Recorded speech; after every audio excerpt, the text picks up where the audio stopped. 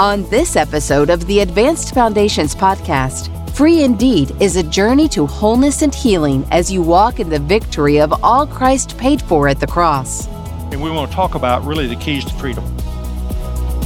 I don't have this passage in there, but let me just quote it to you. Matthew 16, they asked Jesus, he asked the disciples, who do men say that I am? He said, well, some say you're John the Baptist, or some say you're Elijah, or some whoever. He said, but who do you say that I am? And they said, well, you're the Christ, the Son of the living God, Peter says. He said, that's right, Peter. He said, flesh and blood has not revealed that to you, but my Father in heaven. And upon this rock, I'm going to build my church, and the gates of hell will not prevail against it. And I will give to you the keys of the kingdom. Whatever you bind will be bound, whatever you loose will be loosed. So he's given to us keys to lock and to unlock, and to help us represent him. Well, these keys, we need to understand how powerful they are. 2 Chronicles 7:14 says, if my people who are called by my name will humble themselves and pray and seek my face and turn from their wicked ways, I will hear from heaven and will forgive their sin and heal their land. Now, I've heard this passage for years, and especially being in church for years. I mean, we're supposed to pray and pray for our nation and all that, and it's true. It was a passage of Scripture that was to Israel what they were supposed to do, but I think it's very good for us too. We are the people of God. We are called by His name. And I don't think we fully understand the power of humility. The Word tells us to humble ourselves under the mighty hand of God. And again, don't ask to be humbled, or at least don't ask around me to be humble, because God doesn't have a problem in humbling you. No, it says it's an imperative, humble yourself. It means you can. And humble is not acting a certain way. It's an attitude of the heart that's submissive to Him and His Word. Because, again, a lot of times we have people, say, well, so-and-so's just prideful, and so-and-so's humble. Well, that's most of the time we're looking at externals. So you really don't know the heart. Because a lot of times someone that acts humble may be full of pride. And someone that actually looks like they're sort of prideful may be a humble heart. So, but God looks at the heart. So humility is huge. And we got scriptures here you can look at. The next one is, next key, I think, is to seek God, not the things of God, on the next page. He is a loving Father. As a father, I love my children, but I don't want my children all they want is something I can give them. I just love them. I want them to have a reciprocal relationship. I love to give gifts. I love to give things to them. I'm telling you, our Father does too. But He really wants us to seek Him, not just seek His hand. And so that's something that God wants to do. He's like, hey, I want you to come to me. Come to me. Do you realize that when we come to Him, we have everything? I mean, so much time in our prayers are spent, Lord, I need this, I need this, I need this for this, I need this. And He's just saying, hey, just come to me. Because when you come to me, you get everything. And if we could just realize that, wow, He just wants us to fall in love with Him, to just love Him, and to delight in Him, because He delights in us. And in that delighting, really everything. See, I've not withheld anything. I've given you everything. I've gone to the cross and died for you. I mean, I haven't held back anything. So He wants us to seek Him. The other thing is accept responsibility for your actions and responses. The problem in the fall in the garden is that Adam blamed God and he blamed Eve. He said, look, it's that woman you gave me. That characteristic is in all of us. And why it's so important to accept responsibility, because you will never get healed, delivered, set free. You'll never grow until you take responsibility for your own life. Because the moment that I say, well, it was that woman you gave me, or it's that pastor in that church, or it's my boss, or it's somebody, the moment we start pointing that finger, you realize that there's three pointing back. That's the problem. The problem is not someone else.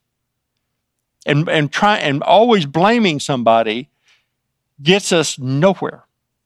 Turn to page 40. Most people handle sin in one of these three ways, or these ways, by denying that it's sin, by calling issues, I've got a problem. I have people come up and say, I've got a little problem. Probably not.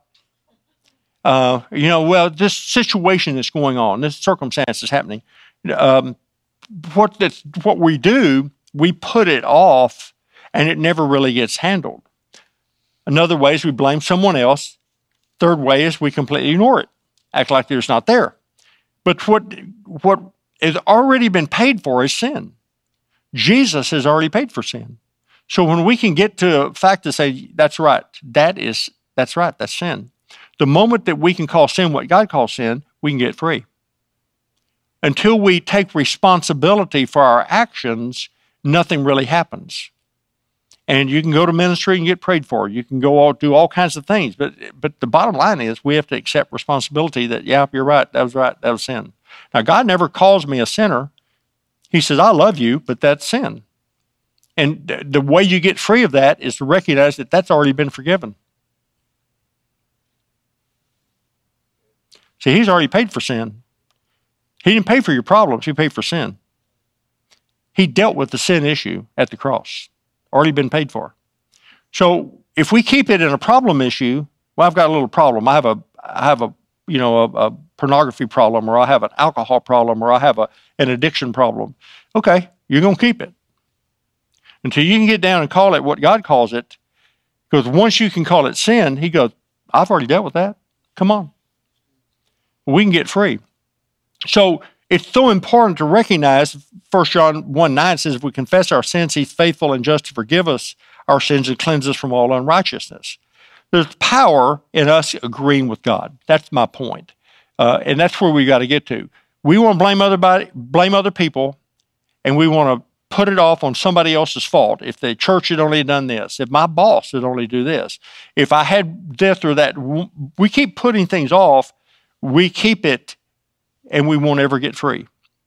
Now, the fourth thing here, a true key of really getting free, is choosing to forgive. And this is so powerful. Forgiveness is love in action. And I say that many, many times, but when you think about what forgiveness is, because that's what Jesus did at the cross. On the cross, he's hanging there. He's been cruelly beaten and punished, and he's got nails driven through. I mean, the pain of the cross is horrible. And what does he do? He says, Father, forgive them, for they know not what they do. We have another example in Acts. Stephen is being stoned to death. Now, I can't imagine being stoned to death either. Neither one of those sound very pleasant. But he looks into heaven, sees Jesus standing at the right hand of the Father, and he says, don't hold this against them. Forgave them. You know who was there? Saul. I can't imagine. It doesn't say that impacted his life, but I bet it did. But the reality is that forgiveness is huge, because that's what Jesus did for us. He forgave us. And so at the top of the next page there, the freedom you experience will be determined by the depth of your choosing to forgive. Now, that's a statement. That's my statement. But I really believe that we don't really fully understand the power of forgiveness. He forgave us a debt that we could not pay. He forgave us. And he didn't just forgive us for doing something. He forgave us completely. This passages that Matthew 6:14 and 15 says, if you forgive men their trespass, your heavenly Father will also forgive you. If you do not forgive men your trespasses, neither will your Father forgive your trespasses. Matthew 5:23 and 24 says, therefore bring your gift to the altar, and there remember if you have a brother has something against you, leave your gift there before the altar, and go your way. First be reconciled to your brother, then come and offer your gifts. See, Jesus died for us, forgave us. And what does he say the greatest command is? That we would love the Lord with all of your heart, mind, soul, and strength. The second is like it, that you would love your neighbor as you love yourself. Well, Jesus in John 13, before he's getting ready to go to the cross, he says, a new commandment I give to you, is that you would love one another as I have loved you. So when they ask him what's the greatest command, he takes the 10 commandments and turns them into 2. And then later Jesus says, well, I'm just going to take that and turn it into 1. I'm just going to turn it into 1 commandment. Love one another the way I've loved you. And we read John 17 where he says, the love that the Father loved me and my love for the Father, that Father's in you. So there's no restriction on God's end of loving us. So he's wanting us to release that love to other people. And practically speaking, that's in forgiveness. Matthew 18, this is a passage that is amazing in Scripture. Peter came to him and said, Lord, how often shall my brother sin against me and I forgive him? Up to 7 times? And Jesus said to him, I do not say to you up to 7 times, but to 70 times 7. Again, I love reading Scripture and thinking about what that would be like if I were actually there. I mean, I'm sure Peter is thinking, I'm tired of this person offending me.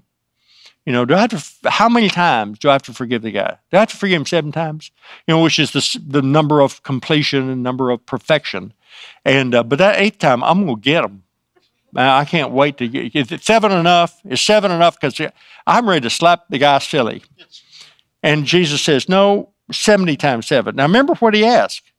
He said, how often my brother sinned against me, I forgive him up to 7 times. I don't say the 70 times, but the 70 times 7.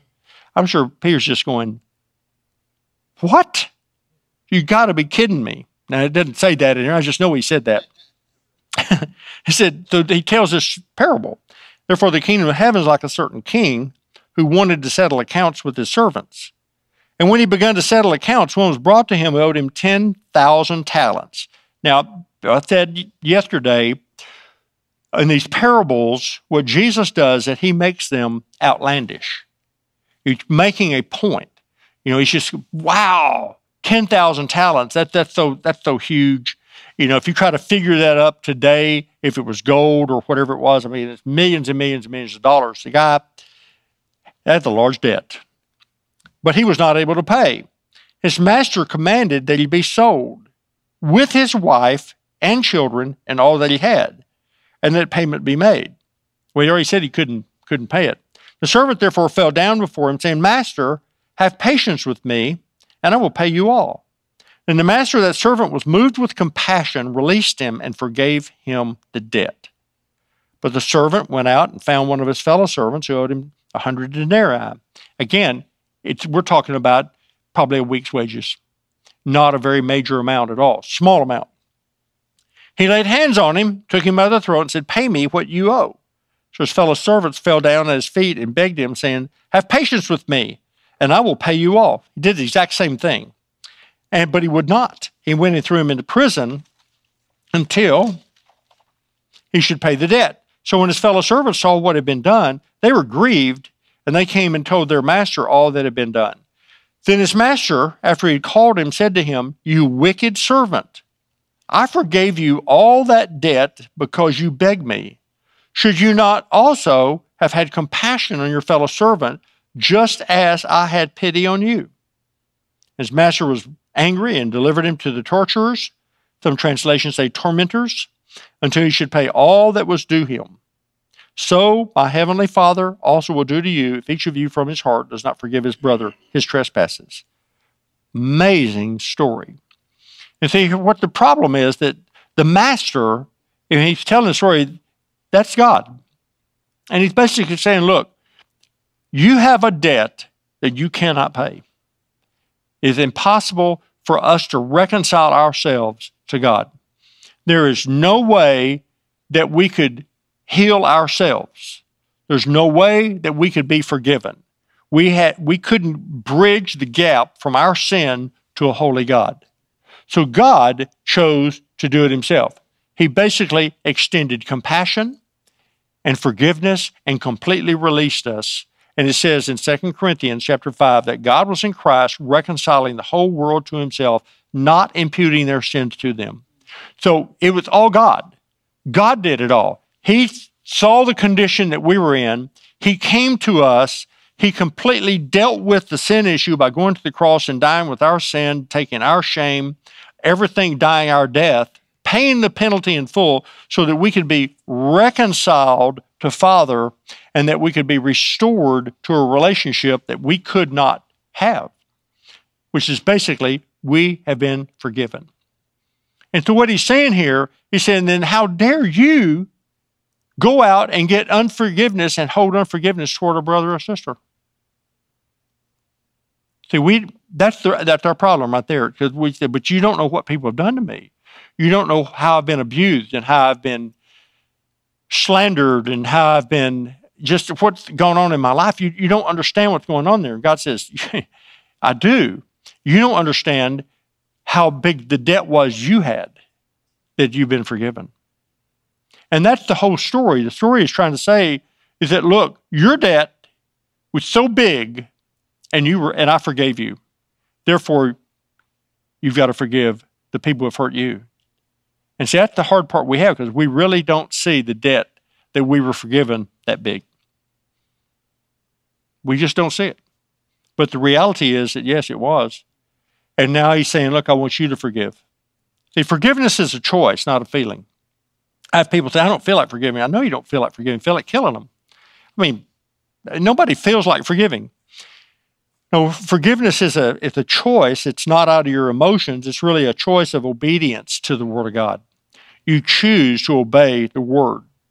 And, no one really feels like forgiving. But here's the problem. If you don't forgive who's hurt you, you stay attached to that hurt and to that person or persons. And they go, well, that's just not fair. Well, probably not, but that's the way it is. So the hard part is that when you've really been abused and you've really been taken advantage of and you've had a lot of hurt and pain in your life, it's like, wow, I just can't let them go, because you feel like, well, if I forgive them, it's exonerating them. No, that's not it at all. When you choose to forgive, you're choosing to obey God's word. You're choosing to extend love and mercy, just as God extended love and mercy to us. It's not based on our performance. He didn't forgive us because we acted right.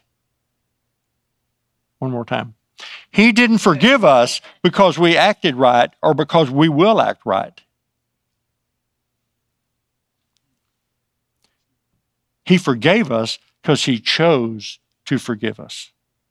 Isn't that amazing? He recognized that there was no way for us to be reconciled to him except him becoming sin with our sinfulness and the wrath of God against sin he would take on the cross so that we could then have a relationship with Father. Wow. It's talking about good news. It is really good news. So we think for some reason, well, I can't forgive them because it's going to let them off the hook because they haven't come back and asked for forgiveness or they haven't done what's right. So again, if we had to do that, we're sunk because he forgave us when we were still a sinner. So we can forgive. And that's really what he wants us to do, is recognize that, wow, if we don't forgive, we just stay bound in all the junk that's going on in every way. Getting angry and harboring unforgiveness literally throws open the door to demonic activity. And so when we choose to forgive, and it is a choice, it starts there. When you choose to forgive, that love in action begins to set us free. See, forgiveness is for us. You think, well, I'm letting somebody off the hook. No, it's letting you off the hook. It's for you. If God is love, and love never fails, then love is the greatest force on the face of the earth. There's no greater force than love. Now, I'm not talking about emotional love. I'm talking about the God love of laying your life down for someone else. That's agape love that God did. He laid his life down. It's an action. It's not just a feeling. There's nothing wrong with feelings, but that's what it is. It's an action. People say, well, I just can't forgive. And I always say, you can forgive because the forgiver lives in you. The power to forgive is there because Jesus is the one who's forgiven us. And so through the Spirit, really, he's given us the power to forgive. But again, we get caught up in the feelings and the hurt and the pain. And I understand that, but you're not going to get healed until you choose to forgive and you start walking in obedience to God's word. Because if you're waiting for a feeling, it's never going to come. Because that hurt and pain is so great. So you're choosing to obey God. You're choosing to love. And you start doing that, and you start forgiving and releasing them, and feelings will come later. You can't change what happened to you. There's nothing you can do about it. But I'll tell you what, you determine the outcome of what it's going to do to you. You understand what I'm saying? You can't, if you were abused, you can't change that. If you were horribly molested, you can't change that event. But you really will determine how it's going to affect your life from here forward. Anytime you choose to forgive and to release and to bless and to move on and receive the grace that's in God, you can get free. And then, if you really walk in freedom, whatever the enemy has done to you, you can take that. God will give it back to you as a weapon to use against the enemy. You may have been victimized, but we do not have to live as a victim. You may have been abused, but you don't have to live that way. You can be healed. That's the beauty of the gospel. That's what Jesus is all about. Forgiveness really does release somebody. If we hold on, bitterness, and it kills us. Forgiving someone doesn't mean you agree with what they did to you. I have people say, well, I just can't do that because it wasn't right. I didn't say it was right. You're not agreeing with what they did or what somebody did to hurt you. No, you're just choosing to forgive. You're choosing a higher road. You're choosing to love like God loved us. You're choosing to extend mercy. That's what Jesus did for us. The truth of the matter is you have to forgive if you really want to live in freedom. Now, people will say, well, but what about a relationship there's been a lot of hurt and abuse? You have to forgive, but you don't have to live in an abusive relationship. And that's what you've got to realize. Trust is earned, but you still have to forgive. But it doesn't mean you go back and get into an abusive relationship. So all of these things is so very, very important. Understanding the power of forgiveness is huge. We can forgive. We can release people. And it's not because they are good or bad or even deserve it. You say they don't. I have people say, well, they don't deserve that. You didn't deserve it. We're looking at the wrong way. And that's why that parable, that story in Matthew 18 is so powerful, because what he's saying is, look, I forgave you a debt that was that 10,000 talent debt. It's insurmountable. There's no way you can pay it. And when people have hurt you, it's a little tiny debt. And what I want to pray for is that God would give us revelation of that. Because, see, it's so, when you're hurt, abused, and you've been molested or whatever happened in your life, that's just so big. And it's like, oh my gosh, you're asking me to forgive that person or persons or institution or whatever. And I'm just saying, for you, it frees you. I made the statement at the beginning, the depth of your forgiveness and forgiving others really determines the depth of your freedom. The more that you're able to forgive, and I have people say, well, I've forgiven them. I've gone over this. I've forgiven them and forgiven them and forgiven them. It just keeps coming back. Well, look at the bottom of page 43. And this is in Matthew 5:44. So I say to you, love your enemies, bless those who curse you, do good to those who hate you, and pray for those who spitefully use you and persecute you. There are 4 things there, 4 steps. Personally, I think we have to do all those. I think that number 1, it says love your enemies. How do you love them? By forgiving them. Extending love and mercy to them. Bless those who curse you. How do you do that? Speaking words of life and blessing over people. Instead of doing the opposite and saying, well, sorry, sucker. I hope he gets run over by a car. No, bless them. That's hard to do when you've been abused by somebody, when you've been hurt. It's hard to bless them. But see, again, you're not choosing to live by emotions. You're choosing to live by obedience to the word. And I'm just telling you, feelings will come, but they don't come first. Do good to those who hate you. Well, find ways to do good. Find ways to bless them verbally and find ways to do good.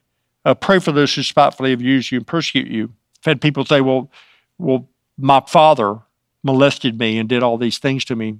He's dead. What do I do? Well, you still speak words of blessing and forgive him and release him and ask God to really set you free completely. But the point is that this is a pattern here that probably you have to be repeated over and over and over again. Once you begin the process of choosing to forgive and choosing to release, the enemy will still going to harass you.